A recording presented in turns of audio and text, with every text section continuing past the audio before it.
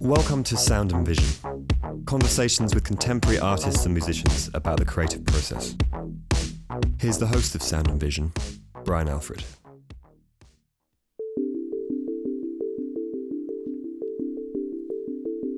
Chris Bogia was born in Wilmington, Delaware in 1977.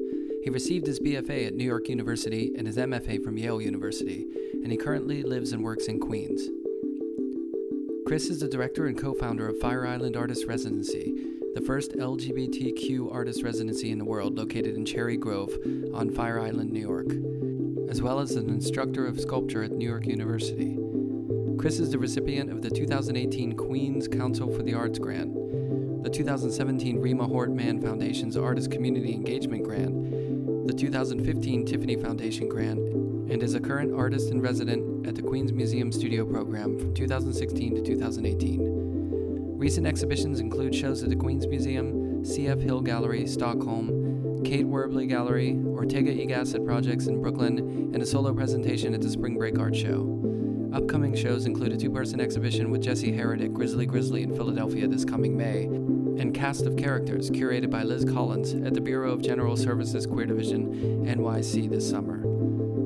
I spoke with Chris on the heels of his show at the Spring Break Art Show, and we spoke about his early days sneaking off to Philly and New York City, older siblings, the allure of fabric, his starting a residency, becoming an artist, and much more. Here's our conversation.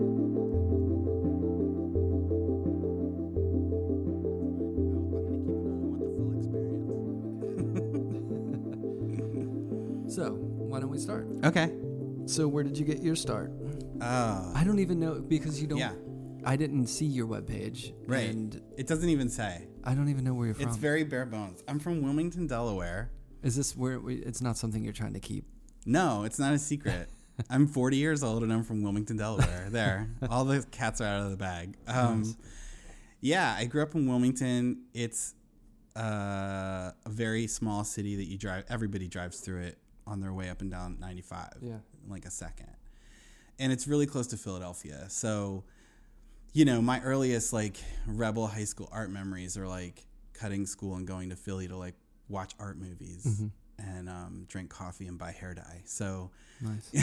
that's kind of like, that was Delaware. I mean, strangely, Wilmington is also the place where the designer Jonathan Adler is from. Oh, yeah. And, you know, I've used objects that he's made in his store, and I used to sell his stuff when he first moved to New York because I worked for Todd Oldham back in the 90s. And so it was weird because I think we'd both been probably like in the same living rooms looking at the same decorative objects from the 60s and 70s and had that kind of bouncing around in our heads. What was Delaware where you grew up? Was there kind of a mid-century modern leftover of things around, or like secondhand shops or things like that? Nothing like commercially available, but you know, I was born in the late 70s, and the house I grew up in was at one time my grandmother's house. She didn't live with us, but you know, we weren't super close to my grandparents, but my grandma had pretty eccentric taste. Maybe it was abnormal taste for the time, really, but to me, it seemed amazing because we had like, my parents' room had like bright fuchsia shag carpet, like really deep pile. And my room had like purple and blue shag carpet. There was a lot of shag carpet. And isn't it funny carpeting when you're growing up? Yeah. Because you spend so much time on that stuff. When you're a kid, you crawl all over it. Yeah. You live on it. You do Lego on it. Like, I mean, it's like, it's the landscape. And you're so low to the ground that it's like very real. And then the wallpaper, I remember my mom and dad's room's wallpaper was this giant, like 1 foot by 1 foot trellis of like these huge rose bouquets. And I mean, it was like, I don't think I guess I compared it to like my other friends' houses who like didn't live in their grandma's house and like their parents decorated their house, which whatever was more, I guess, acceptable at the time. So like I wasn't seeing it everywhere else. I was just like seeing it at home. Was it a big or a small house? It was a ranch. I have 3 siblings, so my brother and I shared a room. My sister shared a room, and my parents. I mean, it was. I guess it was like a decent sized ranch house. And then the basement was always where the next oldest sibling would move to before they left the house. Well, really, I guess it was just my brother, but I moved down there too. My siblings are like 12, 14, and 16 years older than me, though. Whoa. Yeah, That's a big I was gap. Totally an oops baby. And you have like 5 parents. Yeah, well, yeah. I mean, some of them more than others, Yeah. but it was kind of weird because they would all, you know, my one brother-in-law I've known since I was conscious of memory, you know, because he started dating my sister when she was 16 and I was 2. Whoa. Yeah, and then they're married. So it's like that, you know, I have like extra siblings even. Yeah. But they all moved out by the time I was like maybe preteen. So then I was an only child, which was sucky. Yeah, like I didn't want any of that attention. I would think that by kid 4, the parents are a little like they've moved on from parenting. Okay, so that's a good point. That's a good point, and I really should be appreciative of that. I had no curfew. Mm-hmm. I was totally trusted foolishly. Right. Because I appeared to be less ornery than certain siblings of mine, but I was just as, and like would have parties on the weekends and, you know, sneak people in the house because my parents would go away on the weekends. And yeah, I mean, but they were also like on the verge of empty nesting. And I feel like I was the last one, and it was really hard for my mom to let go, for sure. Really hard. And I wanted to move to New York. I was like, later. But it can't be. It's like a lose-lose, right? Like if you're early on, if you're the first child. Oh yeah, they're gonna obsess over you. Yeah, and she fucking holds it against me. Yeah. Because, you know, they're worried about every little thing. Yeah. But then if you're the last child, they're kind of like, "What? You're fine.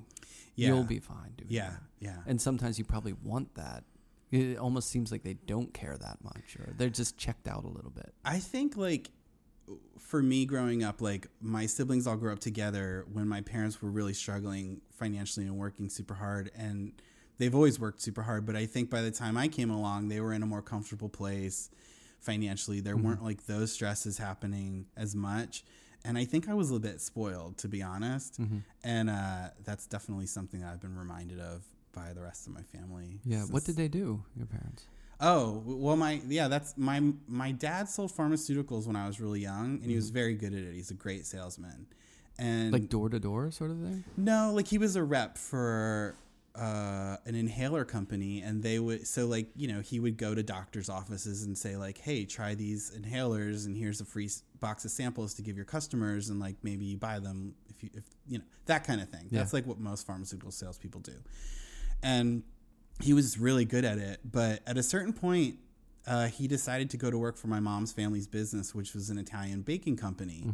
So like not like a little corner bakery, more like a plant that makes rolls for schools and makes the Wonder Bread that you eat in the grocery store and wholesale. Yeah, and all my siblings actually worked there at some point. I mean, my dad would take me to the bakery on the weekends sometime, and I would like clean off old machinery like to earn money to go to summer camp and things like that. My dad did that for a little bit. Yeah. He worked at an Italian bakery, but it was, I would go once in a while, but it was like a I just remember machines and like factory. It wasn't like, you know, a shop or something. There's like slicers and baggers and all these things. Yeah. And like I wasn't really supposed to be there when they were working. So, but on a Saturday when things weren't working, I would go in there. And but the smell, you never forget the smell. No, it's funny. Like, and whenever I'm like in an area, industrial area in the city, and I like get a whiff of like that commercial bakery smell, like it totally brings me back, because I just remember going there constantly because my brother worked there. He still works at a commercial bakery.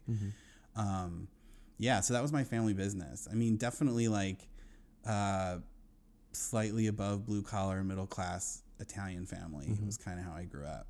Well, outside of like partying on the weekends when they leave and being trouble, when did you start?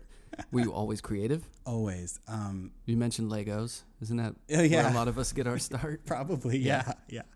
Definitely Legos.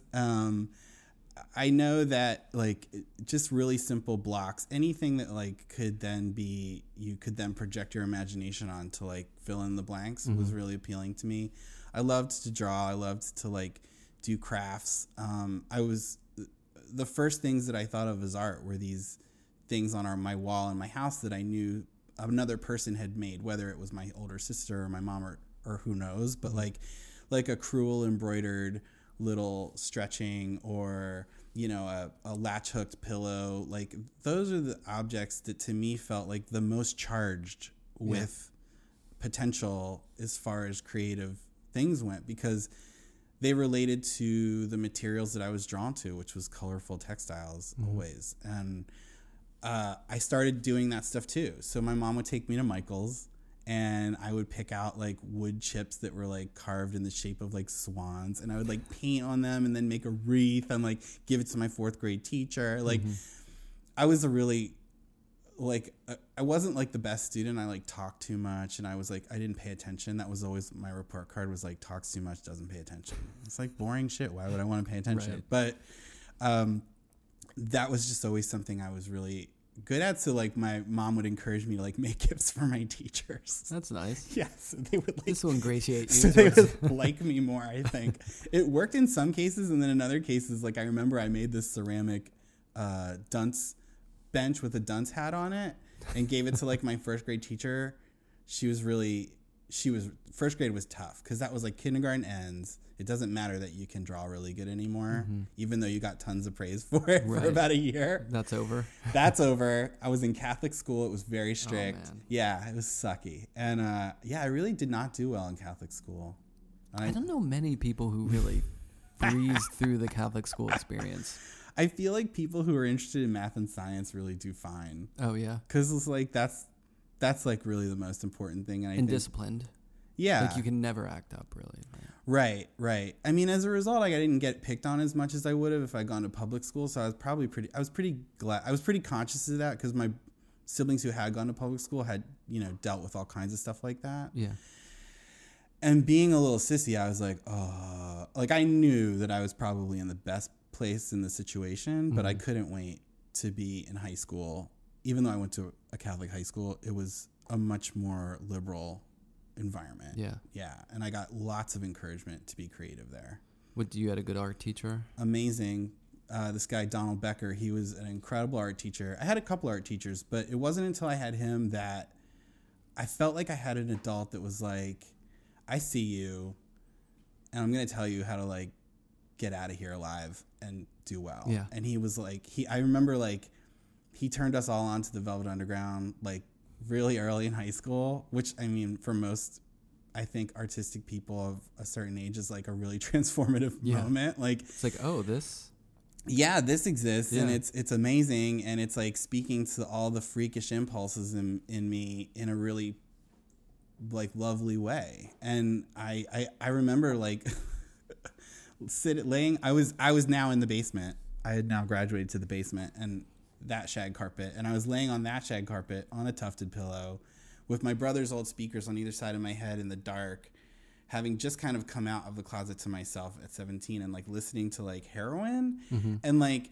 not wanting to do heroin or like even like having a conception of what that is, but like that song's like desperate kind of thumping is like I was just like I just want to like propel myself 5 years into the future and just like be in New York City. Right. I knew I wanted to be in You couldn't wait. No, my art teacher was like, you got to move to New York City. As soon as I started coming out to people, they were like, get the fuck out of here. Yeah. Like there was no one else out in my high school except for my really close lesbian friend who's actually not, it turns out she was not a lesbian, but she was like an amazingly supportive queer person in my life. And I got the hell out of there. Was it like, you need to go to New York? Everyone said it. And and it helps that you were close too. I mean, Delaware. Yeah. And Mr. Becker had taken us on several class trips to see galleries at the time. So that's cool. Wow. That's a good art teacher. Oh yeah. He had lived in New York and had been an artist, and he got married and had a child with special needs and had to leave, to be a responsible parent really. And so I think he like wanted us to like get it. Yeah. And without any hang-ups, just like really pushed us, especially me. And I remember going into a gallery, I don't remember where, but it was a Paul McCarthy exhibit of these animatronic cowboy figures and Indian figures like fucking each other in the skull and shit. And he was like, none of you can tell your parents what you've just seen. And I was like, I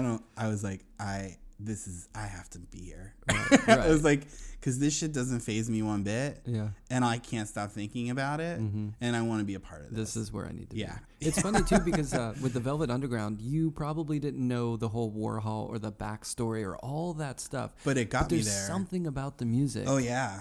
Yeah, that the just music. unconsciously channels that kind of feel. Oh, I think that's God. like that with punk rock and people. It's That like fuzzy, dreamy, beautiful femme fatale. I was like, as a queer guy, a kid, I was just like, I just knew that song was for me, and I would play it over. Like my sisters and my mom, like they like knew that song as well as I did, and like, you know, it's just funny because it would just be playing up from the basement constantly. right. Were you always into music, even as like a little kid? Yeah, I always liked music. I remember my favorite album as a kid was Carole King's kids album, Really Rosie, which is I've never heard it. She set a bunch of Maurice Sendak stories to music, and they're really good, and it's beautiful music. And so I remember like loving that. And then, you know, having older siblings was cool because they were mostly pretty cool and like listened to Bowie. Well, they introduce you to things that if you're an only child, you'll never get. Right. Or you it would later. take a lot longer, right? But like I remember listening to Rock Lobster and jumping up and down on the bed in my room that I share with my brother, just like that was like a kid's album to me. It was that first B-52s album. That was a great record. Which is like a perfect album, right? Yeah. Like every song is amazing. And so yeah, I got into music pretty early. And then I loved singing and performing, and I started singing in chorus and singing in shows, and I started taking private opera lessons. So because I showed a lot of potential. And there was a certain point where I had to kind of decide like, well, which one is it going to be? And I knew I like hated competing with singing. It felt so risky to rely on your body to like perform on demand in that way.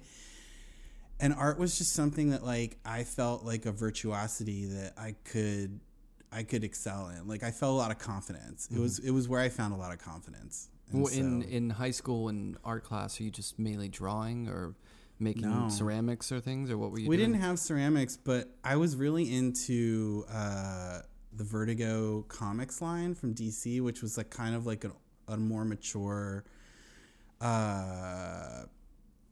branch of DC Comics where like indie writers and indie artists would work on stuff. And I remember like Sandman was this like incredible comic that Neil Gaiman wrote, and he was like friends with Tori Amos, and I loved Tori Amos. So like it was just like all of these things like kind of worked out to bring me to that. And he worked with this cover artist, Dave McKean, who would make sculptural covers that they would photograph. And he also did a bunch for Doom Patrol, and they were really weird. And so I started making sculptures just because I wanted to make things like that. Yeah. They were a bit illustrative, but like based in mythology, and I was always interested in Greek mythology. So, you know, those kinds of iconic symbol things I wanted to like render in every form I could. So I started doing sculpture in high school too. So the things that you were kind of drawn to, whether it's mythology or, I don't know, it seems like fabrics, like specific things that may relate to what you're doing now. Yeah. It was just intrinsic, right? Oh, for sure. It wasn't that those were the only things that were exposed to you.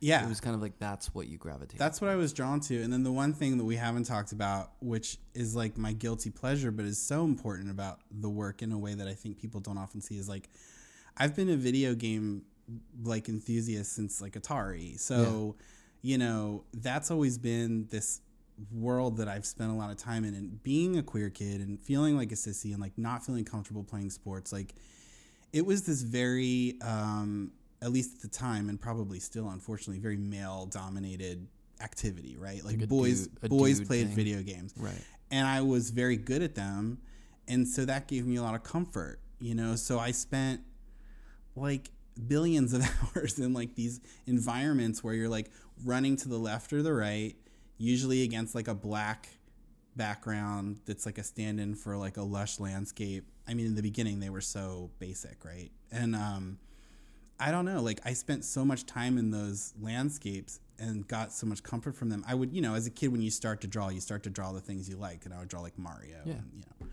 know, God, that game. How many hours did I spend on Super Mario Brothers? Oh my God. None wasted. I can tell you that. It's still, and kids nowadays still love it. I know. It's timeless. Shigeru Miyamoto, who created that game, is one of the greatest artists of our time. Yeah. I mean, like his influence will be remembered forever. It's Definitely. Especially for like American kids who were being exposed to Japanese art and illustration for the first time, like it was kind of mind blowing because you're like, what is this? Like you look at like your Atari and it's like Pitfall and it's like 3 pixels and then there's this whole fantasy land that doesn't repeat over and over again. Anyway, it teaches you so much. Like Pitfall, just saying that brings me back to playing that game. And there was a point to where I couldn't get by it. Like I got stuck. Yeah. So that taught me a life lesson on like sometimes you have to retire from the game. It's true. Things, you know, there's hurdles in life. Yeah. Pick your battles.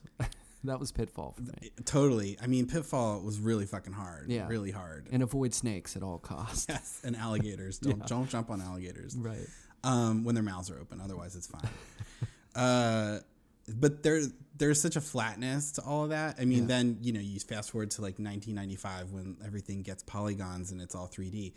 Everything prior to that was so flat and so communicative with very little resources. And I definitely look at my drawings now and the way I make things now. And there's a flatness to it that it's never like an intentional thing. It's just how I draw. And I know that it's related to the hours and hours and hours I spent in those places. And it's cool because when I was in grad school, I was trying to make work about video game landscapes in a very literal way, like taking screenshots of like pirated game files and collaging them into like lush landscapes. But it was alienating to a lot of people who didn't have that same kind of emotional response to the subject matter, right? Like Jessica Stockholder was like, I don't get it. And it's almost like you zoomed in too close. Exactly. I zoomed into, I was like too much of a fan and I didn't let it like wash over me in a really instinctual way. I kind of like was like, this is my thing. This is me. And I was such a brat about it too. I remember like being so pissed in my crits when like none of the faculty had like anything to say about the work. And I'm like, this is the largest entertainment industry in the world. And it's like, I can imagine what like people who started making like art films, like how they felt in the beginning, you know, it's like when people were like, movies aren't art, you know? Yeah. It's like, I mean, it's still not going to happen anytime soon, but it will. Video games will absolutely be pulled into that world in some way. Well, maybe it was just partially to the specification of the aesthetic that you were tapping into just didn't correspond to their relationship to that. But everyone has that shared experience of getting lost in some sort of world. Like a lot of us have these formative years where aesthetically things are like ironed into your psyche. Right. And they mean so much to you. And you're constantly trying to get back to that point. Yeah. And for Jessica, it might have been, who knows, like something a lot different. Probably a lot but can different. still relate to that impact, that whatever it is. Because in a way, video games is kind of, even though it's a huge pop thing, it's counterculture. Yeah. In the sense that it's like an alternate reality. Yeah. So there's an escapism in that. Oh, for sure. And everyone has escapism in some way or another. That's what daydreaming is. That's what That's what reading a novel is. Exactly. Yeah. So people can relate to it. It's just sometimes when you zoom in too close. Yeah. Then you alienate people just on the aesthetic. Whereas if they can get past that, they can see what you're trying to tap into. Right. And that's the difficulty, I think, of teaching. Yeah. I mean, I always ask my students, like, what are you into outside of school? Like, what gets you going? Like, what are you actually into? Like, do you read art theory and like look at art history books like for fun? Like, if you do, then that's fine. But I'm guessing most of you don't. And it's sort of like, if you're not pulling those things that really interest you outside of making art into making art, then I feel like you're doing it wrong. Like, I feel like that is like something everyone can learn in art school, or like, you know, I think it's like a helpful way to be a teacher where you're not being like, it should be more this or more that to meet like my aesthetic desires. It's like, well, what do you like? And then how close is this thing channeling what you like about that thing? Right. And so that's always like, especially grad students, that's how I talk to them. I mean, I teach a lot of undergrads intro to sculpture, and it's like, then we have to just like learn how to do shit. Right. Yeah. Just run. So we don't get hurt. Yeah. Run ideas out. Just keep running them out. Yeah. Work through things. Yeah. Exactly. Yeah, but that's the key, I think, is to find within someone, like, what are they trying to say? Yeah. What is the feeling they're trying to connect? Yeah. Not your interpretation of it, whether that's succeeding or failing. No. But what they're trying to get across and how they can do that better, or how they can connect with more people or get that idea across in a more universal way, even if it is specific. You know, that's a really difficult thing, I think, to to navigate. And that's like kind of that's where I was in grad school. I was zoomed in and kind of like the ethos of like, well, screw you guys, you don't get it. Right. You're old timers. That's exactly the kind of bitchy shit I said in school. Yeah, well. And I have to say, Jessica, I love you. And like, she was like such a good teacher. And the things that she said, she wasn't like really that like, she would not like erupt with like a million things. She would like say one or two things and you'd be like, fuck you. I don't think, and then like, 15 years later, I'm like, oh shit, she was so right about everything. And it's what like the fuck was I thinking? It's like parenting. It's like, the parents say things to you, it drives you crazy. You're like, you don't get me. Yeah. And then, 15 years later, you're like, you know what? Mom and dad might have been right about that. I'm still waiting for that one. My parents voted for Trump. Never mind. Well, it's I'm still waiting for that revelation. But no, I absolutely hear what you're saying. And like, for sure, like my teachers, like they were smarter than me, and like I knew they were smarter than me, but like sometimes you just don't want to hear shit, It might not even be smarter too. It's just experience. Yeah. Like when you see things, for sure. Like I feel like nowadays I've had enough experiences where I can talk to a student and feel like I can share something productive with them. Whereas if I think I was teaching right out of school, it would just come from one angle. Those are the worst teachers. Yeah. Or visiting critics. Not as a rule, but like oftentimes. Yeah, that's tough. When people are really just out of the gate, it's just like when you have like a school teacher and it's their first semester teaching, like they can be like super hard on you because like they haven't quite realized that they're not teaching themselves. They're like teaching a group of children. Right. Yeah. Yeah. I often say that also visiting artists who come in and just they never teach. The critiques come, not always, but a lot of times. Oh yeah, they just come in and destroy the place. And I've been wrecked. Crushed dreams. We've all been wrecked, right? We've been totally wrecked. Oh, I had dream crushing experience. Oh yeah, I mean, those are probably good though, right?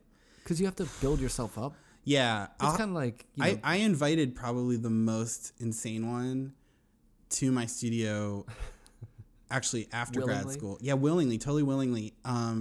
One of my art heroes, Jim Hodges, who I think is just, I'm often attracted to artists whose work material choices or their studio material choices are like I guess less conventional or like more in the service of like the kind of poetic sensibilities and things that they're trying to convey. And I think Jim is like a master of that. He's always changing materials and really never taking any art material for granted. Like it's always like, but would this be best served by this thing I've been doing for a while? Or should I investigate this totally new thing, have to learn all this new shit, deal with fabricators? It's like, that's when you're a sculptor, like as soon as you have to deal with a fabricator, it's like, oh, am I really doing this? Yeah. Am I about to throw all this money behind this idea that I have no direct hand control over?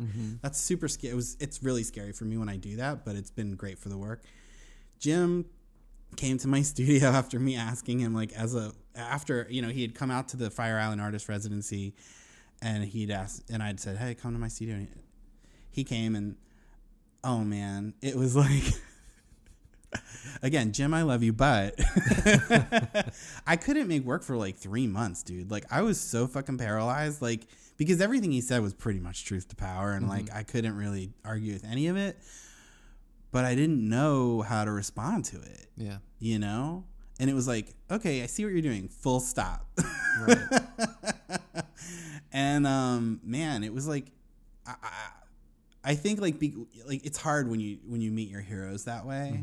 Like I'm never inviting Joni Mitchell to the studio. Like, she's never allowed to come. You don't want that. No, because that's like a truth to burn. It's like burns too hot that like if she said anything negative, I like just burst into flames. Yeah. It's probably best, right? To keep a distance. And she takes her artwork very seriously. She considers herself a painter first and then a musician. Right. So like, I'm sure she'd really be serious about it. Yeah, she would have some serious opinions on you. She's never allowed to come. That's probably a safe. There's people who say that all the time. They're like, I don't want to meet my heroes because I feel like I'll be let down. What if they're a jerk or I mean, it's weird because sometimes they're awesome. Like I moved to New York with like a few like weird fantasies, some conventional. One was to like find love. Another was to be an artist, and another was to like work for Todd Oldham. right? So like I would watch House of Style, which was basically like the first queer programming on television, and like there he was like hosting these segments where he would like show you how to dye your hair or reupholster a chair. It's like, that was on MTV, right? Yeah. Wow. And it was like New York. Like it was like, here's MTV like bringing what's cool in New York in the 90s, which is I think like when New York was extremely cool, or at least a time when New York was extremely cool, and like like demystifying it for one thing, and like showing you this incredibly sweet, generous person who just seemed like someone I wanted to be, like a very nice creative person, like making a living, like doing the things they love, and not being like bitchy or edgy the way like club kid culture was at the time. But like I was like, I can move to New York and have this, you know, this could be my identity. And I worked in high-end retail all through undergrad, and that was NYU, right? Yeah, and I would go to, so I would walk around during my lunch break to the stores I actually wanted to shop at, which were not the stores I worked at.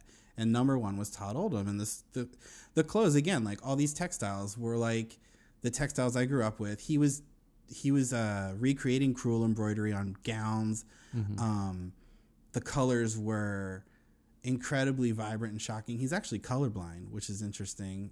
Yeah, and so he can't see like certain colors, and so sometimes his color choices, I think, accidentally become like way more challenging, I think, than like he maybe even knows. But to me, it was like so sophisticated, and but also so familiar. And I would go in there and I'd pet their dog, and I'd like save up for like months to buy Usher, and like that was like such a big deal for me. And like they eventually asked me to work there, and was that the store on Wooster? On Wooster, yeah. It was Jonathan's stuff was in there too, right? Yeah, Jonathan Adler. What I now know is that when Jonathan Adler first moved to the city, he actually like him and Simon Doonan like stayed with Todd Oldham and Tony, his business partner and life partner, like in their like little apartment, like while he was getting started. Wow. Like they were like, unbeknownst to me, they were already a community. And so, and I was looking at them like, wow, it's so weird. Like aesthetically, like they're thinking about the same things I'm thinking of. And they kind of became like my art heroes in a way, because all of my inspiration had always come from interior design and decorative art and fashion and fabric. And here were these people, here were these gay men like living this life of like creating this culture, like that I didn't know that was a job, you know? So it was totally eye-opening to me, and I aligned myself with them, you know? Aesthetically, it was already aligned from the beginning. So it made sense. But yeah, those working there was amazing, and it was such an important influence on my work. I mean, nothing I was looking at in school or art history or in galleries was remotely as inspiring as like the hand creweled gown that like, you know, he had in the window of the store that I got to like touch every day. Right. And it was that kind of tactile thing that like, I think it was my junior year of undergrad. I was like, I'm going to start gluing yarn down and trying to do that myself. And like, I literally started doing that. Like, what were you doing before that? You know, you had a studio at NYU? No, I didn't have a studio yet. I was an undergrad in my junior year. You don't get a studio till your senior year. Back then, now it's a little more flexible. But there were a lot of deadbeat grad students who were, and when this one girl was just like, I mean, if you want to like work in my studio, it's like fine. And Can so you like, imagine going to grad school and barely? Or she was a senior. I'm sorry, she wasn't a grad student. She was a senior, but like she wasn't that serious.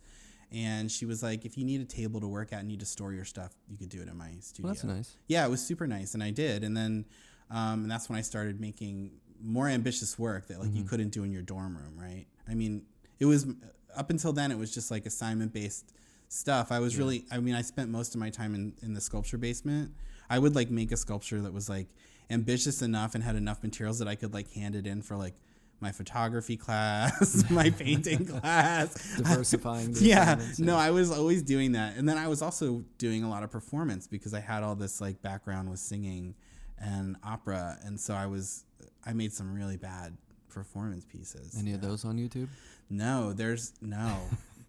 See, we're of a we're similar so generation. lucky. We are very lucky. Because no one wants to see, well, actually, like now I could fondly see like me in drag for the first and only time in like a cheap black bob wig on in a giant bird cage that I had welded on a swing, like in a really cheap Gap shift dress, like masturbating with a bloody hand while a naked guy laid underneath me with a boa. And then it was to Serge Gainsbourg, Je t'aime mon plus. It was like the most bananas thing. You didn't start subtle. You went full on. Full camp. Because I was seeing a lot of drag. I was like going to a lot of drag in the East Village. And like, I mean, I think that just seemed like, well, if you're going to be a queer performer, like you should experiment with gender. And like, why not? So I did. And oh man, I got to perform that at CBGB's. Like they had a gallery for a little bit. Yeah. And like I got asked in between when the club closed. Yeah. And when Farvados opened it back up. Yeah, I mean, yeah. This was like 1996. That was my first show in New York. It was called the Sick Shit Show 3. That was it the third?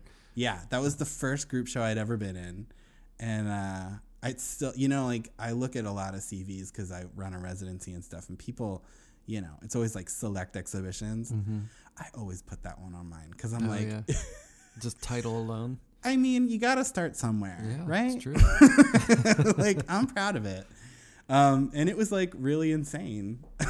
And so that was the beginning. But maybe it does live best in memory, not on YouTube. There's one photograph in this shoebox of me in that outfit. And every few years I'm like cleaning and I see it and I'm just like, wow, no one's going to ever see this. Not kids these days. Everything's online.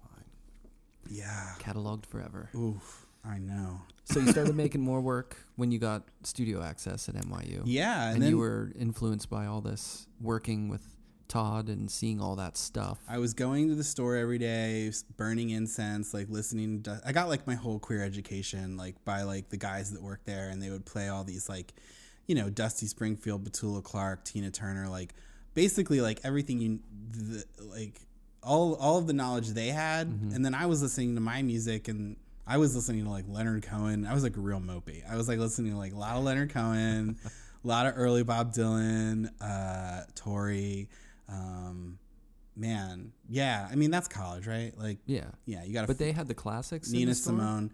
Yeah. But because I liked a lot of the stuff that was borderline classic, like Nina Simone, like they like took me in right away and like really schooled me. So it was amazing. I would have thought that store's playing like Air and like Jazzanova. We had stuff like that too. Yeah. But like we were really selfish. Like, and actually Todd was so sweet. He would like let us just like create the atmosphere. He just put a lot of trust in us to do that. Yeah. And, this woman who was one of the managers, she like couldn't stand all the mopey shit, and she'd always want to listen to Prince. And I actually like never really got into Prince.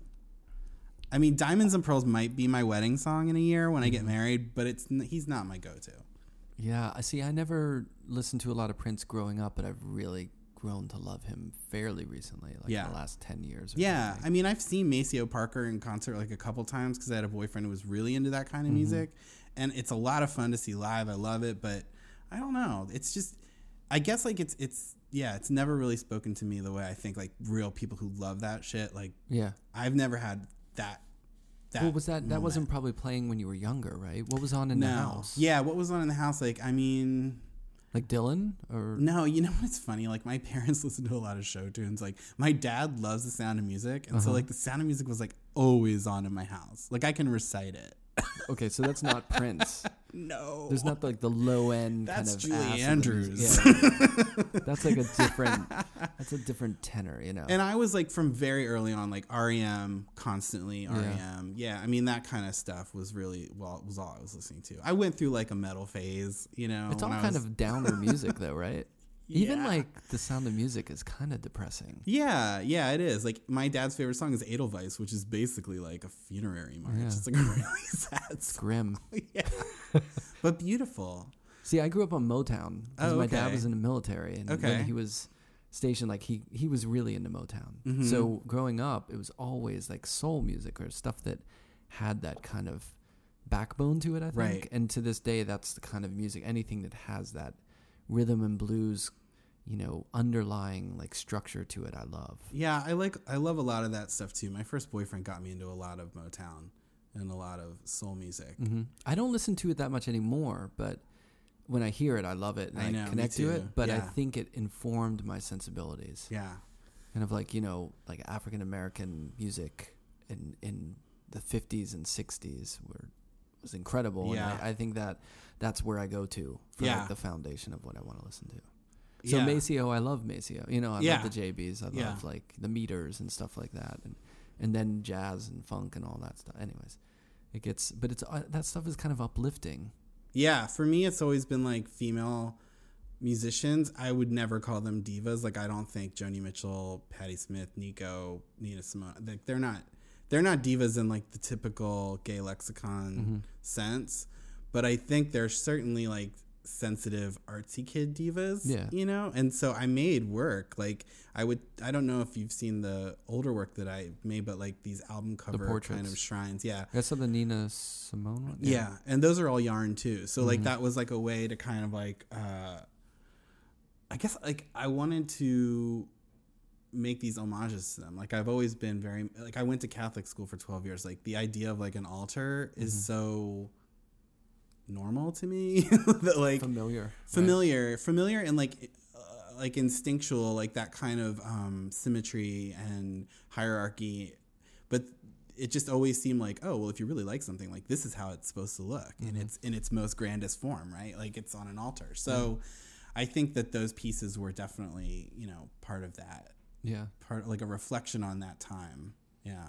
So you were graduated, and then was it always grad school at that point where I took a couple years off.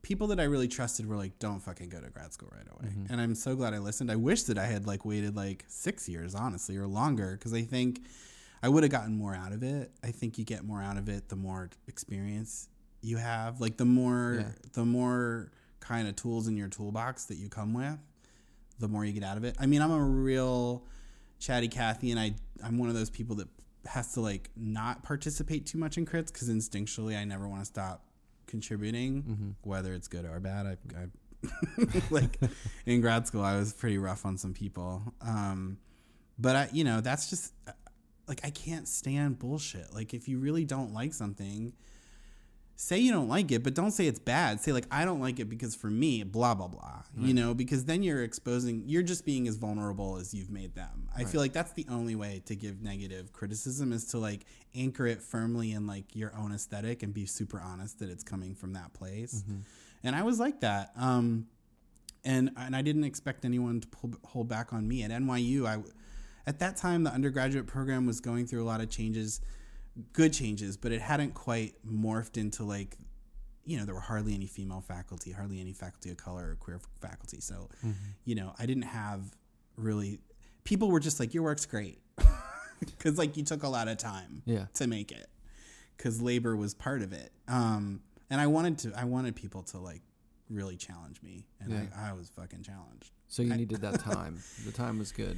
Yeah. I feel like I totally agree with you. Like, I think if I because I went right to grad school after undergrad, and I think if I would have taken more time, I probably would have read the material deeper, or probably been better able to engage in critiques or interpersonal relationships, you know, because when you're younger, you just kind of like, you're a little bit dizzied by it all. And but I do think that if you wait too long, you start to, like, I knew people in graduate school who were older, who took a lot of time off, and it was kind of like a 2-year vacation from like regular life. I can see that. And they were chilling, and they were like, you know, they would go work at the studio, but they were kind of like, maybe the energy wasn't quite there. Right. That makes sense. It's like the thing I think about, like, with having kids. It's like, you can have kids when you're 20 and you're energetic, and not every little thing they do is going to drive you crazy, because as you get older, you know, it's like the Seinfeld thing where like, you know, oh, you're going to eat your peas with a fork one at a time. I'm over. No way. It's happening. Like, as you get older, you get more finicky about everything. Oh, totally. So you were able, I think as a younger student, you were able to roll with the punches a little bit. I was. And like, you know, but you know, when you go to those grad programs that are like, I don't know, like, I don't think anyone can say they don't fantasize about having more opportunities following that experience. Right. And when or if that doesn't happen, oh man, because I mean, I'm about to tell you, like, it's really devastating. Like, it's really hard. I mean, oh man, when I got out of grad school, I just made some bad choices, like one after the other, like both like like psychologically, motivationally bad choices, and like real bad choices, like in real life, like dating someone who was like may or may not been in the mob for 2 years. Mm-hmm. So like, like I was like so destabilized and so unsure of what to do next. Mm-hmm. I could barely afford. I knew I needed to live by myself, and I did that, and I found a very cheap apartment. But like, even a $950 apartment in 2004 is like, it was a lot for me just to like figure out how to do that. Yeah. And so much of my work comes from this kind of domestic fantasy landscape that I kind of think of as like a utopian kind of balanced, perfect, harmonious thing. Well, that was nothing like my real fucking life. So it was really hard to channel that in the work, There's your escapism.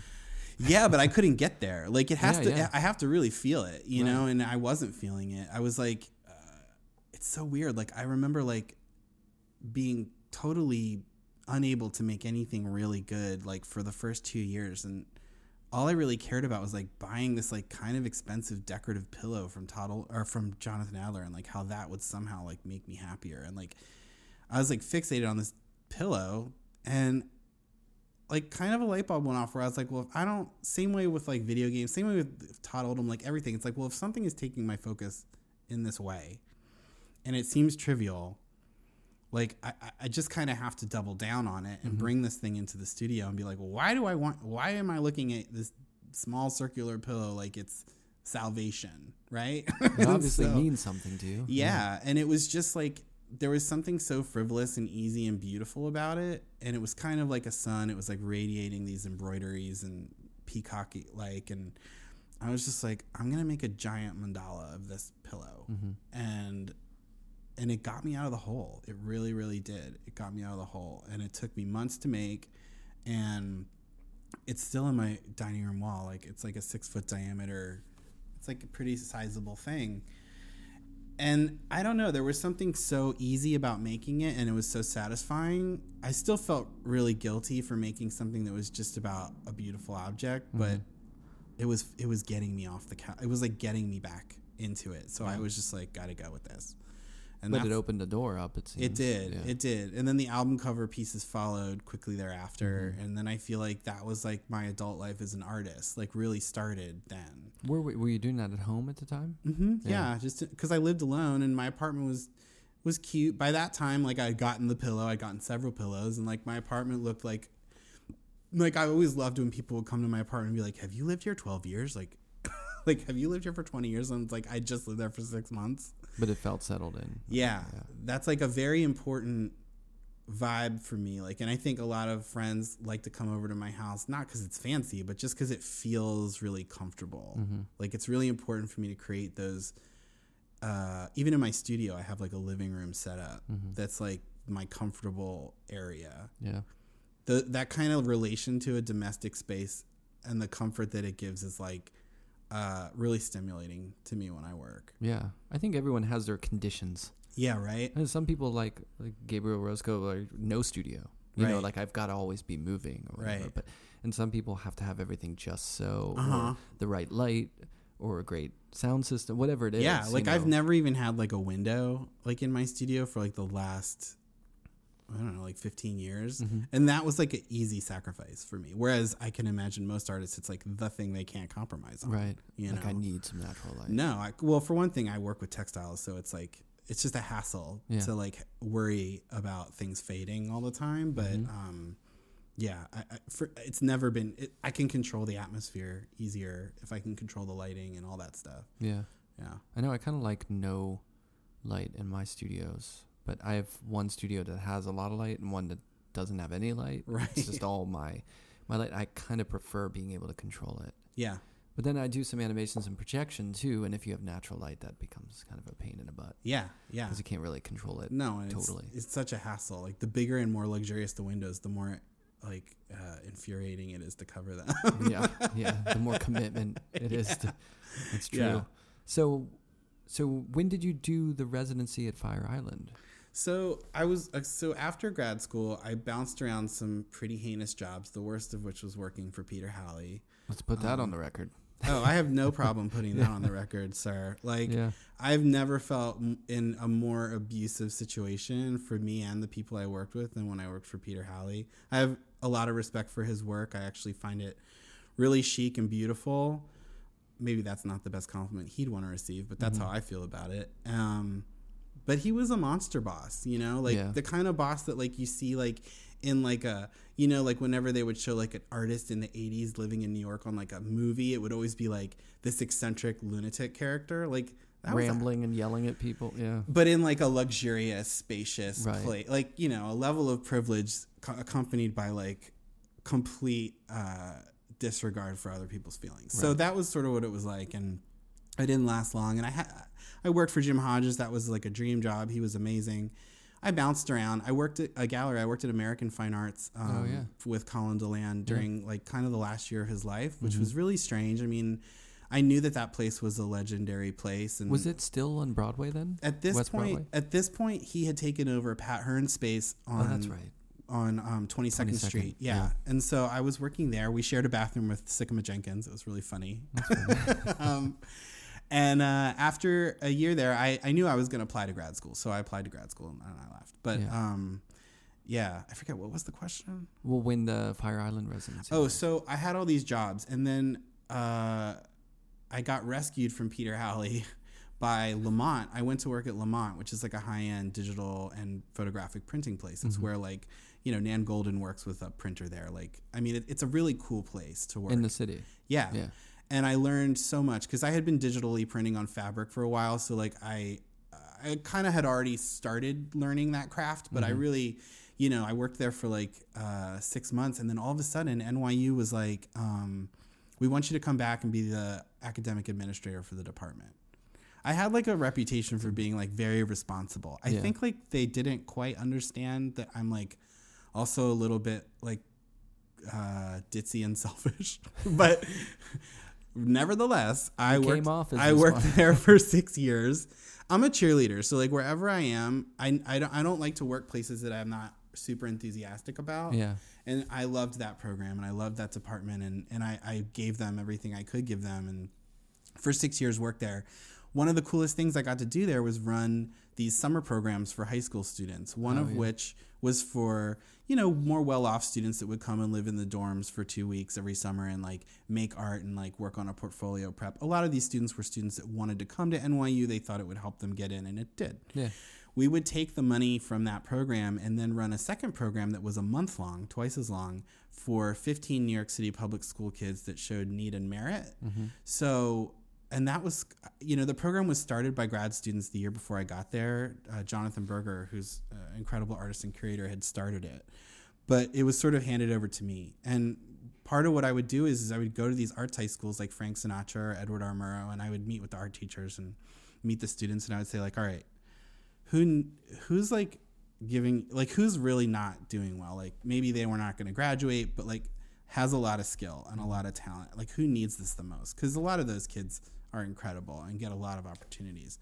And I would try to look for the ones that really needed it. And so we would take them for a month. It was an intensive portfolio prep. They would take classes in every discipline, and then we'd have a show, and I would invite recruiters from top art schools. A lot of these students were students of color, were queer students. I would get students from the Hedrick Martin School. And so typically a third of them would get really fancy offers, to colleges. And it's transformative for them, I'm sure. It felt great. Yeah. It felt amazing. And it's weird. Some of my students that I had then are famous fashion. One of them's a famous fashion designer. Oh, really? And it's cool. He's really doing well. And so it feels good. It felt good to do that. It felt good to be a part of someone else's education. Because at that point I wasn't really allowed to adjunct. And so this was the only way to I guess wield any pedagogical power that I might want. So, and it was really satisfying. And it was around that time that I had started going to Fire Island, and I had resisted going for years because it just seemed like they weren't going to play a lot of Leonard Cohen. It was going to be It was gonna. I didn't see that coming. It was gonna be like a different kind of queer experience that like I had been hiding and running from like my entire time in New York City. Like I hung out at like the Boiler Room where like the jukebox had like the Velvet Underground and Bowie and like definitely like more of an alternative queer scene. And the conventional kind of Chelsea at the time, now you'd call it the Hell's Kitchen scene. No way. Like not for me. Like I remember the first time I went out dancing like my freshman year of school and with some friends, and like at a certain time, like around like dick o'clock, everyone like takes their shirt off. And I was like, oh fuck no, I gotta This is not for me. I was like, first of all, I'm not attracted to anyone here. Like spoiler alert, I like chubby guys. So like it was just I was never gonna meet anyone. It wasn't like a sexy time for me because I was like, all right, I feel totally inadequate and I'm not attracted to anyone. So like my motivation to like assimilate is like zero. Negative. That's just not your niche. No. Right. But I didn't know that there was a bear scene. I didn't know what any of that was till I had Nayland Blake as my teacher. Oh, and then he was like, let me tell you something. Yeah. And like, so that was like really important too. But back to Fire Island Artist Residency, it was all those experiences being an administrator at NYU, but also feeling like it wasn't like for me, like I couldn't be my own boss. I couldn't control the direction things could ultimately go in, and there was no room to really go ahead. So I went out to Fire Island reluctantly because this guy who had invited me was really cute. And we got off the boat in Cherry Grove, and I was like, this doesn't look like the back page of all the gay rags that I was reading in the bars. Like this is that doc is like full of like people of every color, every gender expression, their pets, almost all like I would say like 50% seniors. Like it didn't seem like, I was like, what is this? It was kind of like broke down and like funky in a way that I was like, oh, I like this, you know? And like I remember we got there kind of like late and we kind of hung out at the house, which was this little shack on the last walk before the woods between the Pines and Cherry Grove that's called the Meat Rack. We were like right on the edge of it.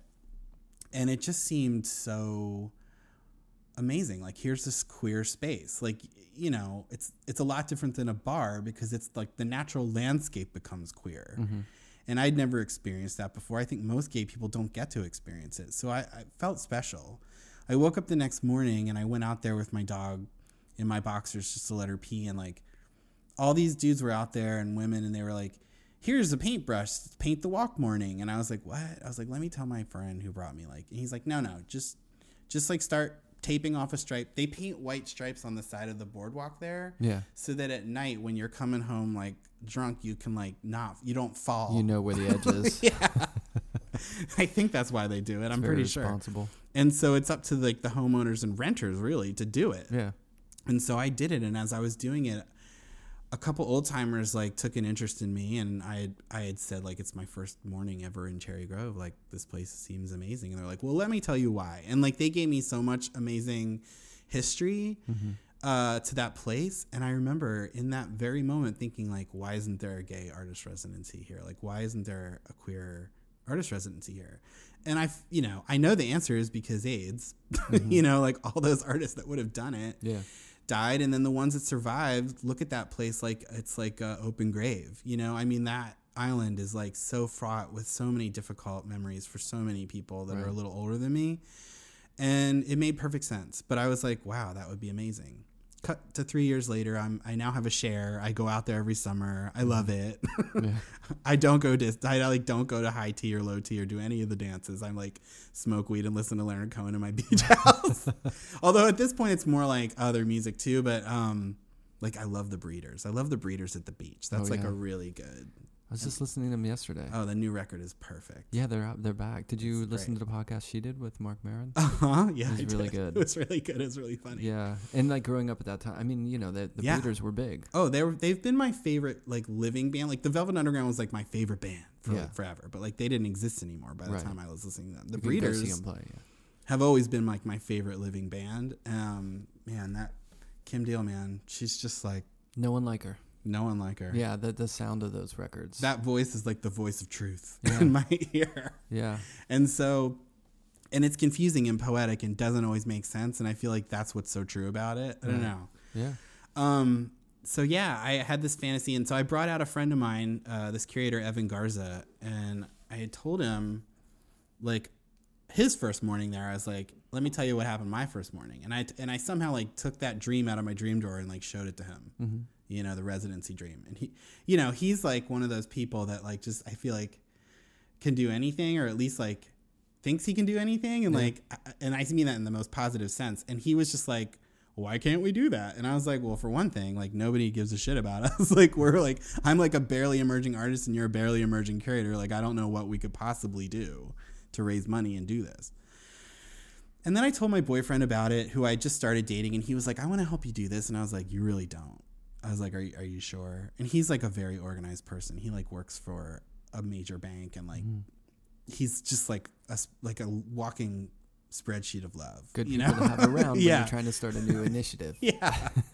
And it was really like Evan's motivation and Rod's practical thinking and action that like encouraged me to like take $6,000 out of my savings and like rent a beach house for 2 weeks that could have 5 artists in it.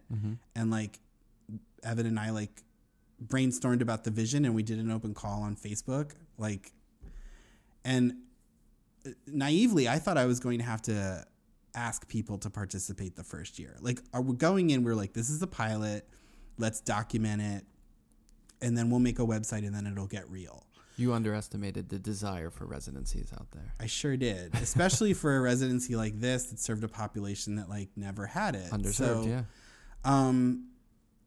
we put the ad on Facebook. Word got out.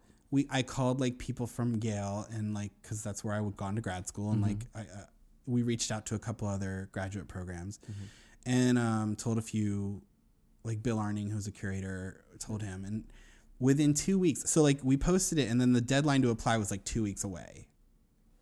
And we got 75 applications in 2 weeks. Nice. From barely even trying. Yeah. With no website. This did barely, like in today's world, like that means you don't exist, right? So like we didn't even exist, and we got 75 applications for like this hypothetical situation. Yeah. And the house was called Hard Times. All the houses out there are named. And they all have like double entendres. So this was Hard Times. Right. Well, like the ceiling leaked, and the back porch like sloped, and the whole house was like kind of a wreck. And Leonard Cohen on 24/7. No, I mean, I let the residents play whatever they wanted to play. Funny if like, it was just playing all the time. Yeah. Hard Times. Yeah. Suzanne. Yeah. So, like, I remember the inaugural group included people like A.K. Burns and Katie Hubbard and Elijah Berger and Travis Boyer. You know, these people who are like now like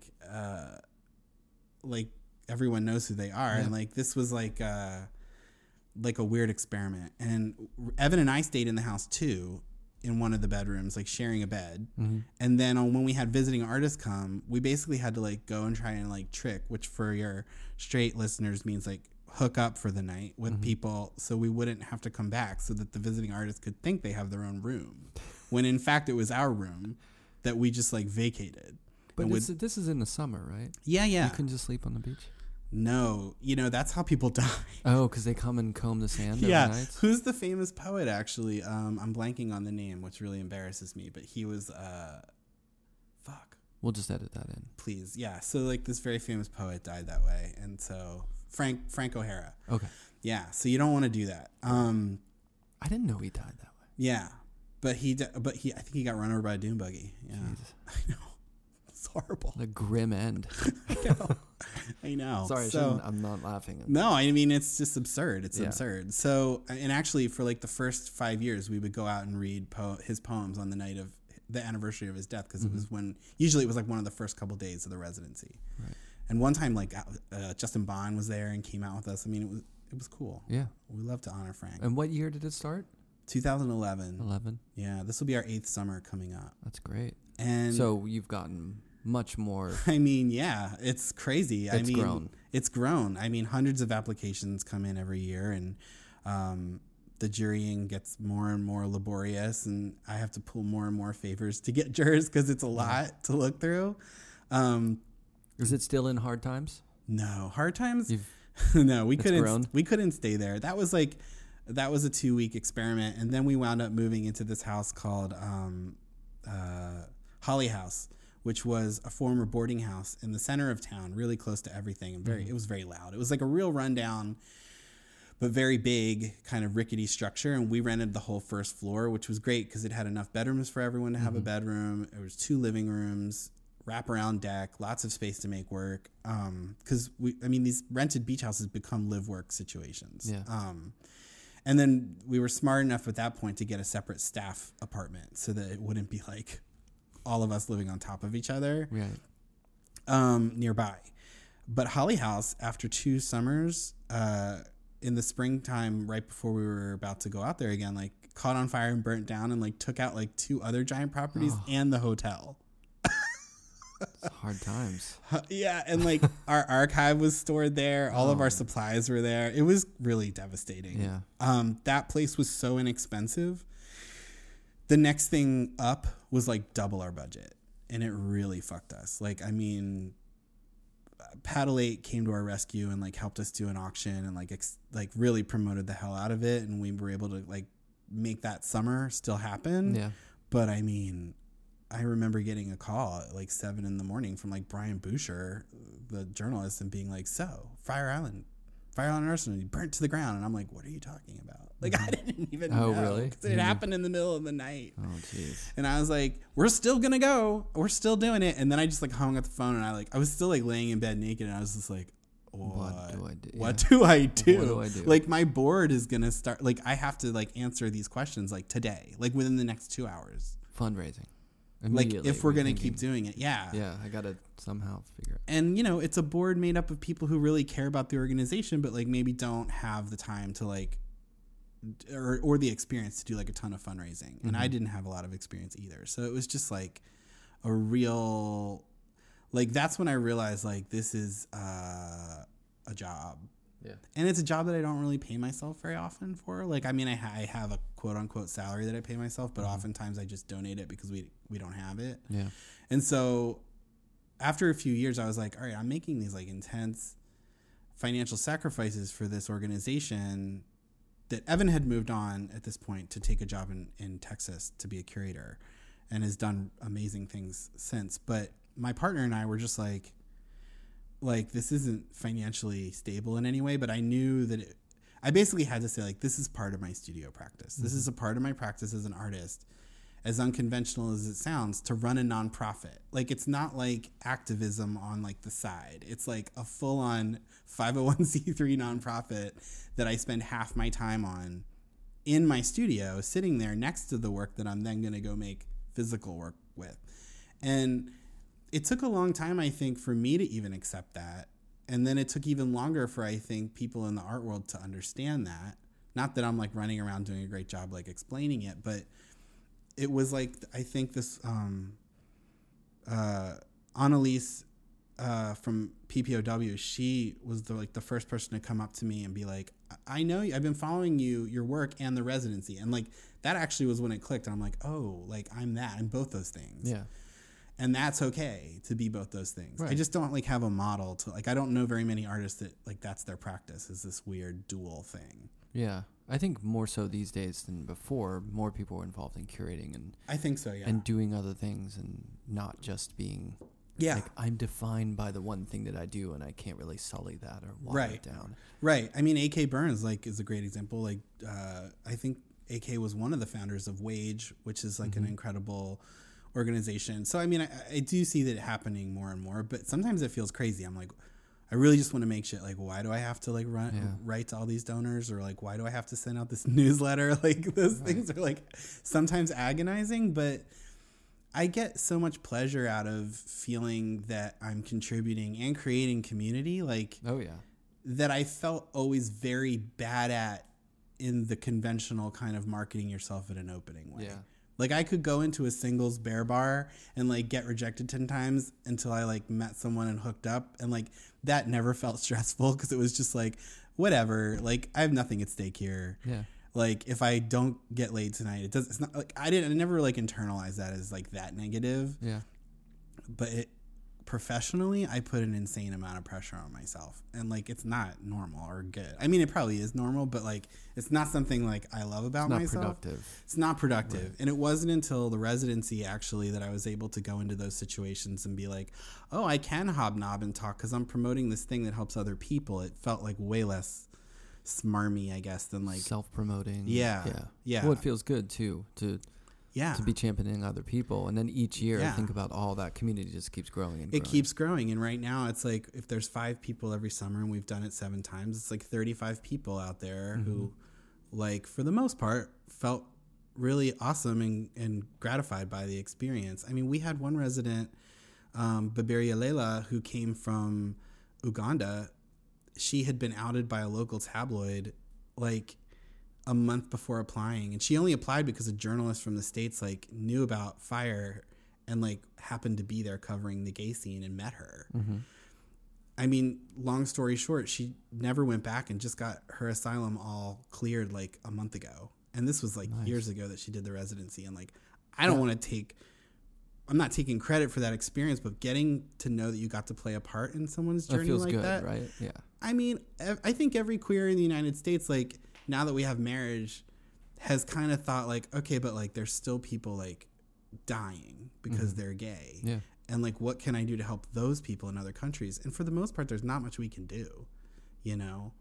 But it felt awesome to be able to like get to do something, you know? Yeah. In doing something that's intrinsic and like something that you do and that you are passionate about, not just like, okay, what can I do on the side to like save some people somewhere else? Right. It's like, this is really meaningful and kind of like first person. Yeah. And that must feel really good too. It feels awesome. And I also like, I haven't talked much about the Cherry Grove Fire Island community, but I think it was cool to be able to bring someone like that. You know, it's a very senior community, especially during the weekdays in the summer when it's not party town. And like those folks came there in the 50s because it was like the only place they could go and be safe and be open. Yeah. And for when they met Baberia, it was like, here's someone in real time in the present who's experiencing it in the same exact profound way that they did. And man, I could have never anticipated like how it brought everyone together, like whether they liked art or not, or wanted to go to an art lecture for free or not, like they wanted to help this person. Yeah. You know, and like support this person. And it was awesome because I think it reminded a lot of people out there like what that place historically is, you know? Yeah. Which was always a goal for the residency, kind of to honor that. Right. And it happened. So that was cool. It's great. Well, let's also talk about your work. Yeah. Spring break was great. Thank you. I just happened to I was performing with my friend Rudy Shepard. We were doing a performance, and then You're wandering around. And that, what a gauntlet, kind of like odd maze. That it's a great energy. And I'm embarrassed to say I didn't even see anything. Like I go every year. You were stuck, or not stuck, but my curator Danny Orendorf and I like kind of split our time up so that we wouldn't have to be there all the time at the same time. But that meant really not getting to leave because I don't really like people touching the work because a lot of it's just balancing, and so you really got to be there. Yeah. And so, and also like it felt rad to have people walk in the room and be like, I love this work. It's so beautiful. It's like, who doesn't want to fucking hear that? Yeah, exactly. And a lot of people don't realize that some of the people there are artists. You know what I mean? Which is nice too, because then you get the fly on the wall thing. Yeah. Yeah. Oh, I know. True. Yeah. A lot of times people wouldn't even ask me until like right when they were leaving the room after like having this conversation. Well, it was funny because I think a lot of people would see the work, and I heard this very many times, and they would be like, they would just assume a woman made it, and they would just look at me and be like, well, that's obviously the curator. He didn't make it. Well, one woman, she had kind of an Eastern European accent, and she was like, you made this? And I was like, yeah. She's like, no, a woman made this work. And I was like, I don't know how to tell you this, but I actually did make the work. Yeah. And she was just like, still like, no, this is the work of a woman's hand. And I was like, well, my hands are very small. I don't know what to tell you. It's funny. I mean, a couple people like really were like, it is impossible that a man could make this work, or bringing it to that conversation about like a man doing women's work. And like, honestly, like it's so boring to me. Like, that show happened like 15 years ago, 20 years ago. Feels a little dated at this point. I'm just making what I like. Hey, that's the beauty of right. That's the beauty of making art is you're still going to. It's 2018. Yeah. If you're around at a show that you're having, or someone comes to your studio, there'll still be someone who's like, "Did you really paint?" Or like, those questions of like, "Is this art or whatever?" Yeah, yeah. Of course, no. It's and like that's like a funny question. Like, it's like, to not understand that like a queer person might be interested in those materials.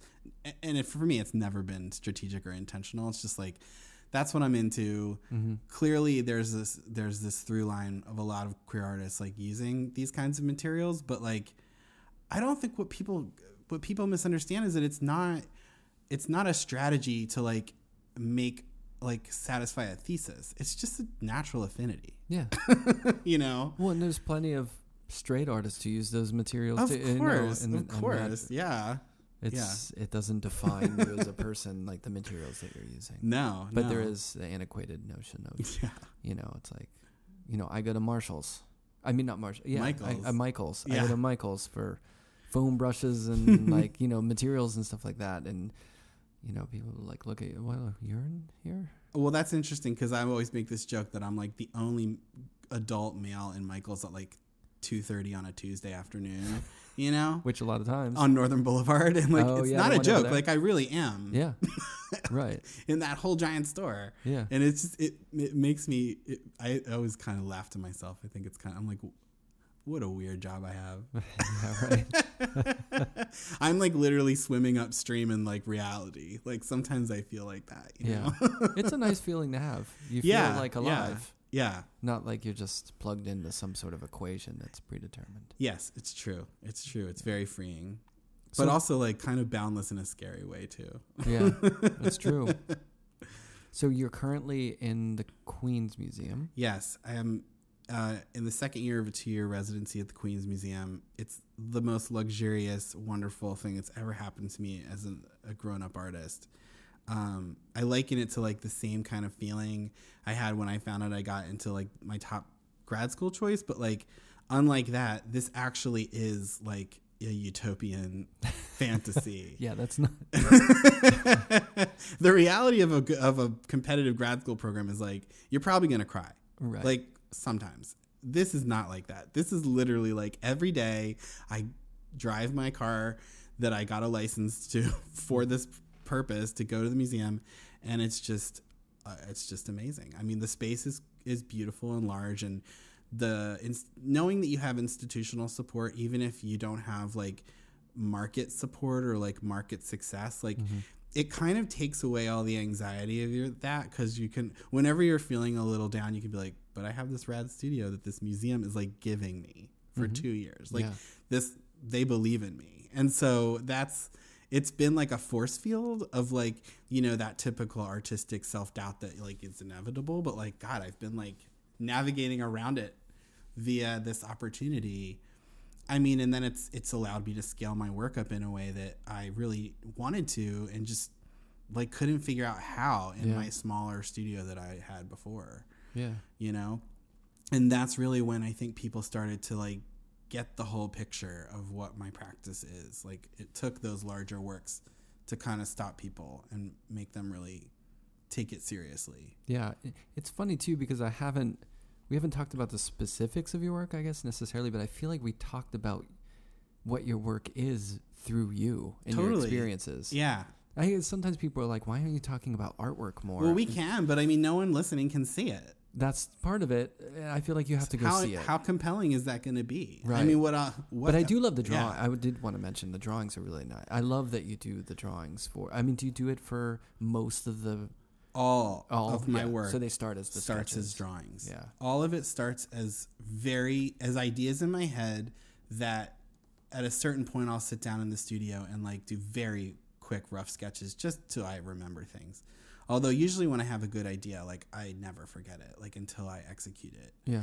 And then those drawings, I don't put a lot of pressure on myself although I do work in sequential series, I'll oftentimes just go in there and like draw the weirdest thing, like a paper bag full of dicks with a smiley face. And like sometimes, you laugh and I laugh too, but like you're going to see a big yarn paper bag with dicks in it at some point. Like, it will happen. Right. But, like, it's not ready.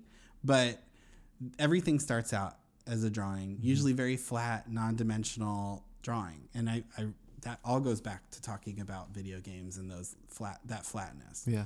And if something's really speaking to me and I'm still looking at it and still thinking about it, then I start to consider, like, well, what other materials could this be executed in, or what scale, or what dimension that would make it even stronger, or sort of like make the thing that's so wonderful about it to me, like, easier to access for other people, you know? Yeah. And like, I feel like I try to be very generous as an artist. Like, I try to make things that people want to look at. Mm-hmm. And I have a pretty good sense of contemporary style and design.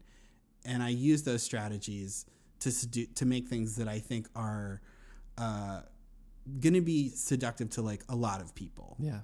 Because those are the things I want to look at. Right. Pleasurable to look at. To draw you in. And there's always something darker or sadder or more challenging there. Mm-hmm. Otherwise, it wouldn't be interesting for me. But, like, that stuff, I don't want to lead with that. Because I always like when those things reveal themselves in artworks slower anyway. You're preaching to the choir. That's right. my whole thing. Lower them in with something that's seductive, and then the undertones are...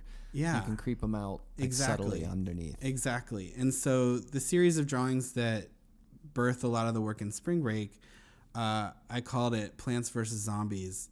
And there are these archways and portals that have, like, these botanical elements, bowls of fruit, things that, like, very easily anchor a domestic space. Even you don't have to show too much more other than, like, a geometric plant and a planter and a bowl of fruit and a table to know that, like, okay, we're in a domestic setting. People are living near this place. Yeah. And they're very balanced. I'm a Libra, I don't know if that's why, but, like, I gravitate towards those kind of harmonious, I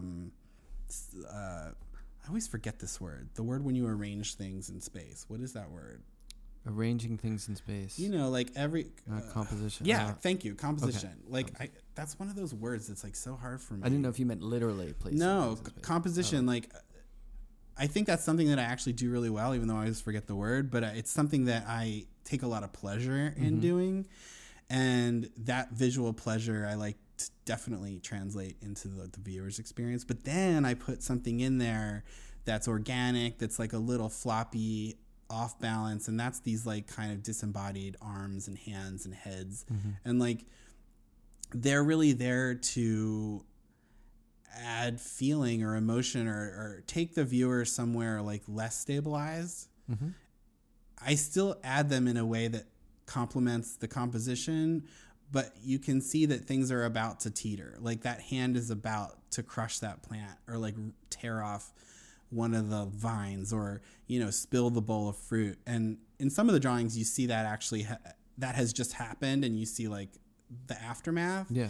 But I like the ones best where it's just about to happen. Like, these feel so, there's such an unease to the way things, right. It's just a feather drop away from it all, like, imploding. Right. I mean, in the sculptures, it's really these heavy things that are, like, human scale, like the size of a bookcase balancing untethered, that it can be very harmonious. I mean, I want those compositions to feel, like, joyous sometimes, or at least satisfying to look at. But then, like, like, if you were to molest it at all, like, it could all fall apart. Yeah. And I think, I don't know, I mean, my elevator speech that I, like, I always doubt that stuff more and more every day, but I do think about, like, how we try to make these perfect environments in our domestic spaces. I mean, for me, I'm, like, obsessed with it. I don't expect everyone does this, but, like, even if you just have, like, a few little objects on your windowsill that you like looking at, even if it's just a pebble, like,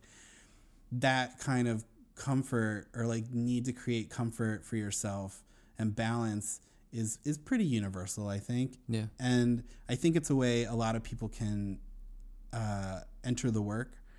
But, no matter how perfect an environment, even if it looks just like that West Elm catalog, like, You know what's not in that West Elm catalog picture is a person. Yeah, right. People go in those spaces, and people aren't perfect, and they, you know, I'm not saying someone's going to walk in and knock over the table like Teresa Giudice, but like the cat will. The cat will. But like you could emotionally wreck everything. Yeah.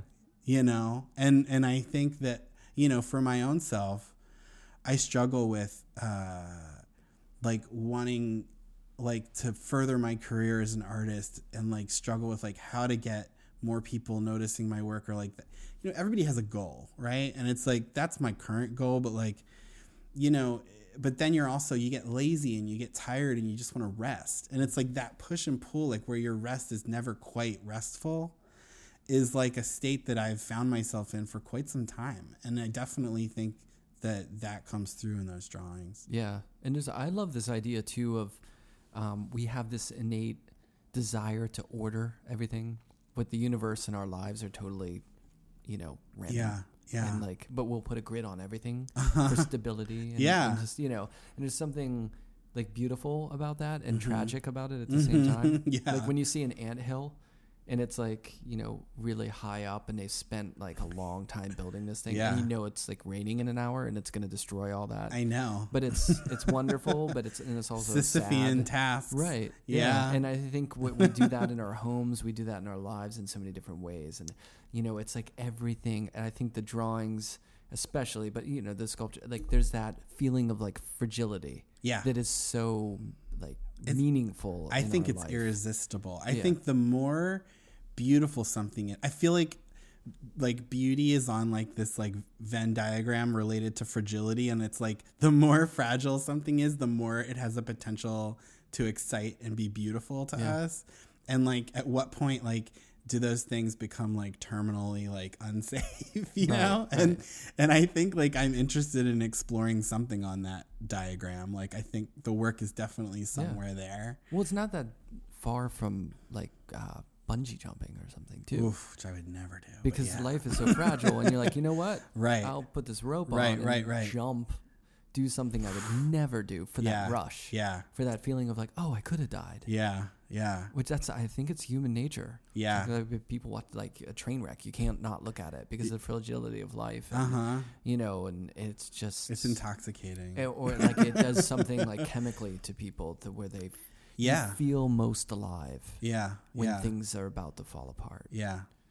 So that you get that in your work, I think is really powerful. Yeah, yeah. And I think it's something that I think most of the people, like it was funny listening to people's reactions as they would walk into the room at spring break, and most people's first reaction is like, these are beautiful. And like, that's great because that's exactly what I'm aiming for. Like some artists would be like, oh, I really don't want to hear something that bland. But for me, I'm like, great. I know that we've like got them on the string, you know, and then they're like, what's with these weird hands? And I'm like, perfect. Like, it's cool to see like people react to your work the way you react to your work, which of course, like, you know, is not something we all start out doing, right? Like we in art school, it's like you're learning how to make the thing, like your motivation be the viewer's experience, I think, you know? Yeah.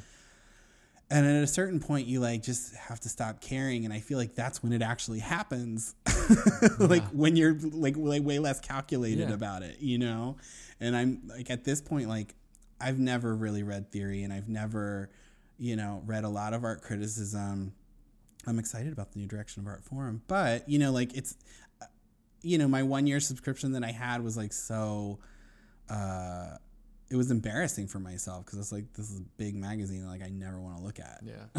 That I feel like I should have, you know? And I no longer feel any hangups about that. Like you reach a certain age and you have a certain distance from your educational experiences. And if you're still in the game at that point, you're doing it purely out of like love and passion. And I feel like, I mean, I would hope so. And I think like at that point things can get a lot more pure and like less strategic. Yeah, exactly. It's more intuitive. Exactly. Auto response. And you learn, you know, that the weirdest things that you like were afraid to do are always like the things that are the most interesting to other people, you know? And like for someone who's really interested in decorative art, like that was a very scary diving board to jump off of, because I was like, I'm so afraid people are going to think that I have like nothing rattling around in my head and then I'm a fucking idiot, like a superficial surface. Surface. And surfaces are like the most important thing to me in my work. And so I had to be like, well, I had a studio visit with Jay Gorney, who's on the board of the Fire Island Artist Residency. And it wasn't even a studio visit. It was like he was coming to my studio to like talk about like some fundraising. And I didn't want to ask him to look at the work, but I mean, the dude is like, that's what he does. He works there. So. And I shared that kind of guilty doubt that I had in my head. And he was just like, no way. Like, if all you want to do is make pretty mandalas, then like you got to double down. And I have. Like, it really was like, he left and I was like, God, no one has ever given me permission to like explore beauty and interior design and all these things at the purest level that I've always been interested in them. And I just started doing it. Yeah. And like, that's when I got the Queens Museum. And like the past 2 years have been like so freeing, because I don't feel like I need to explain anything to anybody. And I mean, I enjoy talking about my work to people, but I don't feel that responsibility. Like I have to somehow rationalize like why I'm doing these very traditionally beautiful things. Right. You know, you got to do what makes you tick. Also, the world sucks right now, or at least our, things politically are such a downer that like, listen, we're not going there. We'll be here for another. Yeah, but like making beautiful things feels like a fucking important thing right now. Does. And it actually feels like politically important to make work that's like not purposely like not engaging that. Like you're not letting it sully your natural affinities. Like I believe that every artist, every person should have some amount of resistance and activism in their life right now. Fortunately for me, I run a nonprofit that is that already, and so I don't feel any pressure to do that. In fact, it's allowed me to be so much more indulgent in the studio than I would ever. Like, people often ask me, like, how has the residency, like, changed your work? And I'm always thinking what they mean is, like, looking at all these people's work, does that influence you? And, like, not really. I mean, I like looking at all these applications because it gives me an interesting, like, flash view of, like, what emerging queer art looks like. I mean, I feel like I really know. And then I always try to make something that's not like any of that. Right. Like I don't, it has to, like, I have to challenge myself to actually like still make something completely different. And the closer you get to your own socialization and subculture, the harder that is to do. Right. But I feel really good about it. Yeah. So it's just given me the freedom to like jump off the diving board and embrace all of those kinds of instincts that I think professionals like interior designers and hairdressers and fashion designers, all the things they do that they get rewarded for are like the things that if you employ in your studio, like you run the risk of like being told you're like making decorative art. Right. But decorative art's the most interesting art to me. Yeah. So like I just have to double down. Yeah. Cannonball off that diving board. Exactly. Let's just go in. I know. Like I have this perverse fantasy of like, well, what if I did like mass produce something? Like I don't know if I would enjoy that. Like that process could be really horrible, but I've been wanting to see what my work would look like on a roll of fabric. You know, what if those Plants vs. Zombies drawings were repeated 40 times on a roll of fabric and like beautiful silkscreen Scandinavian, like Mary Mecco style fabric. And like you could just like, it would be a sculpture on the wall and it would only be sold as a repeat. You could only buy like one yard of it or whatever. Yeah. And then you could stretch it if you wanted or whatever. And then it would just deplete. And that's like my dream project. The reason I'm saying it on here is because like it's so financially insurmountable for me right now to make these like $2,000 screens. Like I have a lead for you. We'll talk, let's afterwards. Talk.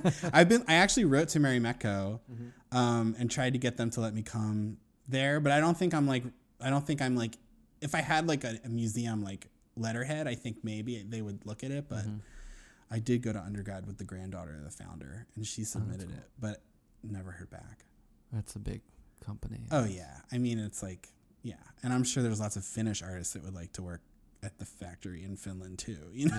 Yeah, that's true. So where can people see your work? Currently, do you have things coming up? I'm really excited. I'm gonna do a 2-person show with Jesse Harrod, who's an artist, another textile artist whose work I absolutely love, and she's become a really close friend. Mm-hmm. She did the Fire Island Artist Residency, so I met her that way. But I try not to like get too socially involved with the residents. It's like, because occasionally I have to be like the bad cop, so I just you don't kind want of to insert yourself in that right. too much. Yeah. But afterwards, I just like really wanted to be friends with her, and we became friends. She's the head of textiles at Tyler, and this space in Philly contacted me and asked me if I'd want to be in a 2-person show. And it turned out it was with Jesse, and like we had been talking about wanting to do a 2-person show. That's weird. For like 2 years, and then like unbeknownst to those people, they asked us both to do it, not even knowing we knew each other. Meant to be. It was meant to be. So in May, that's going to happen. Also in Philly at Grizzly Grizzly, really cool artist run space. And then Liz Collins, who is another fantastic artist, textile artist. She is curating this kind of immersive salon style show similar to her Cave of Secrets installation at the New Museum during the last the Trigger show. Yeah. She's going to curate another big show. It's going to be at the Bureau of General Services Queer Division in the LGBTQ Center, where I've curated shows for FIAR in the past. And I'm looking forward to that. I'm going to show a photograph that's like really, not really old, but it's older and like kind of explicit, which I think people don't associate me with. But if you Google me, it's like these like 6 photographs that I made like 10 years ago are like the first thing that comes up. It's like there's my dick. Like every undergrad I've ever taught, like I know is like watching me come in the room and they're like, I've seen his dick. But it's like kind of weird, but it's like whatever. Well, I got nothing to hide at this point. Nope. Yeah. Nope. And it's not that impressive. So it's fine. Not showing off. They know I'm not showing off. So it's like, you know, there's that. So I'm going to show that. And then, I mean, spring break was really interesting in that a lot of people who I think knew I was an artist and that I ran the Fire Island Artist Residency, but had never really gotten to see what I did like at Critical Mass. Yeah. Got to see like 5 really like larger scale pieces and like we're like, oh, this is what those drawings become. And like I think so I have some studio visits coming up. I mean, who knows? But my job right now is to just like tear it up at the Queens Museum until September, because actually really until July, because then I go out to Fire Island to run the residency. So you're pretty much going to be done. And then I come back and like a week later, I got to get out of there. Yeah. So I think I'm going to move to the Bronx. I mean, I'm 11 minutes from the Bronx where I live in Astoria, just over the bridge. Yeah.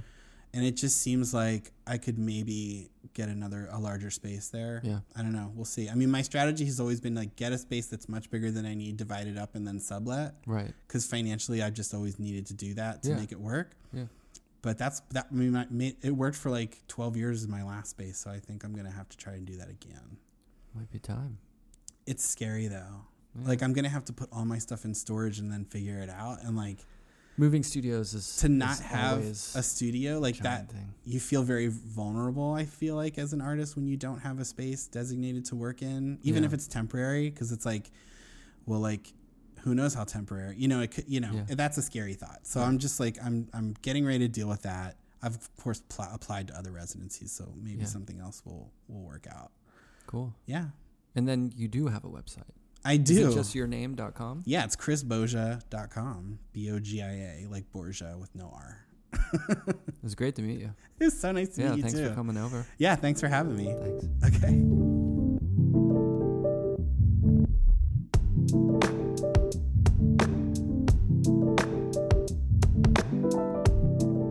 Sound and Vision is recorded, produced, and edited by myself, Brian Alfred. You can follow Sound and Vision on Instagram at Sound and Vision Podcast, and you can find the podcast, more information, and images I take from the podcasts at soundandvisionpodcast.com. If you'd like to support the podcast, you can make a donation of any amount on the webpage. The intro music and the introduction was lended by Michael Lovett of the band Nazca Lines. You can catch Michael moonlighting in the band Metronomy. The artist introduction music and outro music was provided by Lullitone. For more information about myself and my artwork, check out my website, paintchanger.com, or find my work at Miles McHenry Gallery in New York City, Maho Kubota Gallery in Tokyo, Hezi Cohen Gallery in Tel Aviv, and Studio La Città Gallery in Verona. Thank you for listening.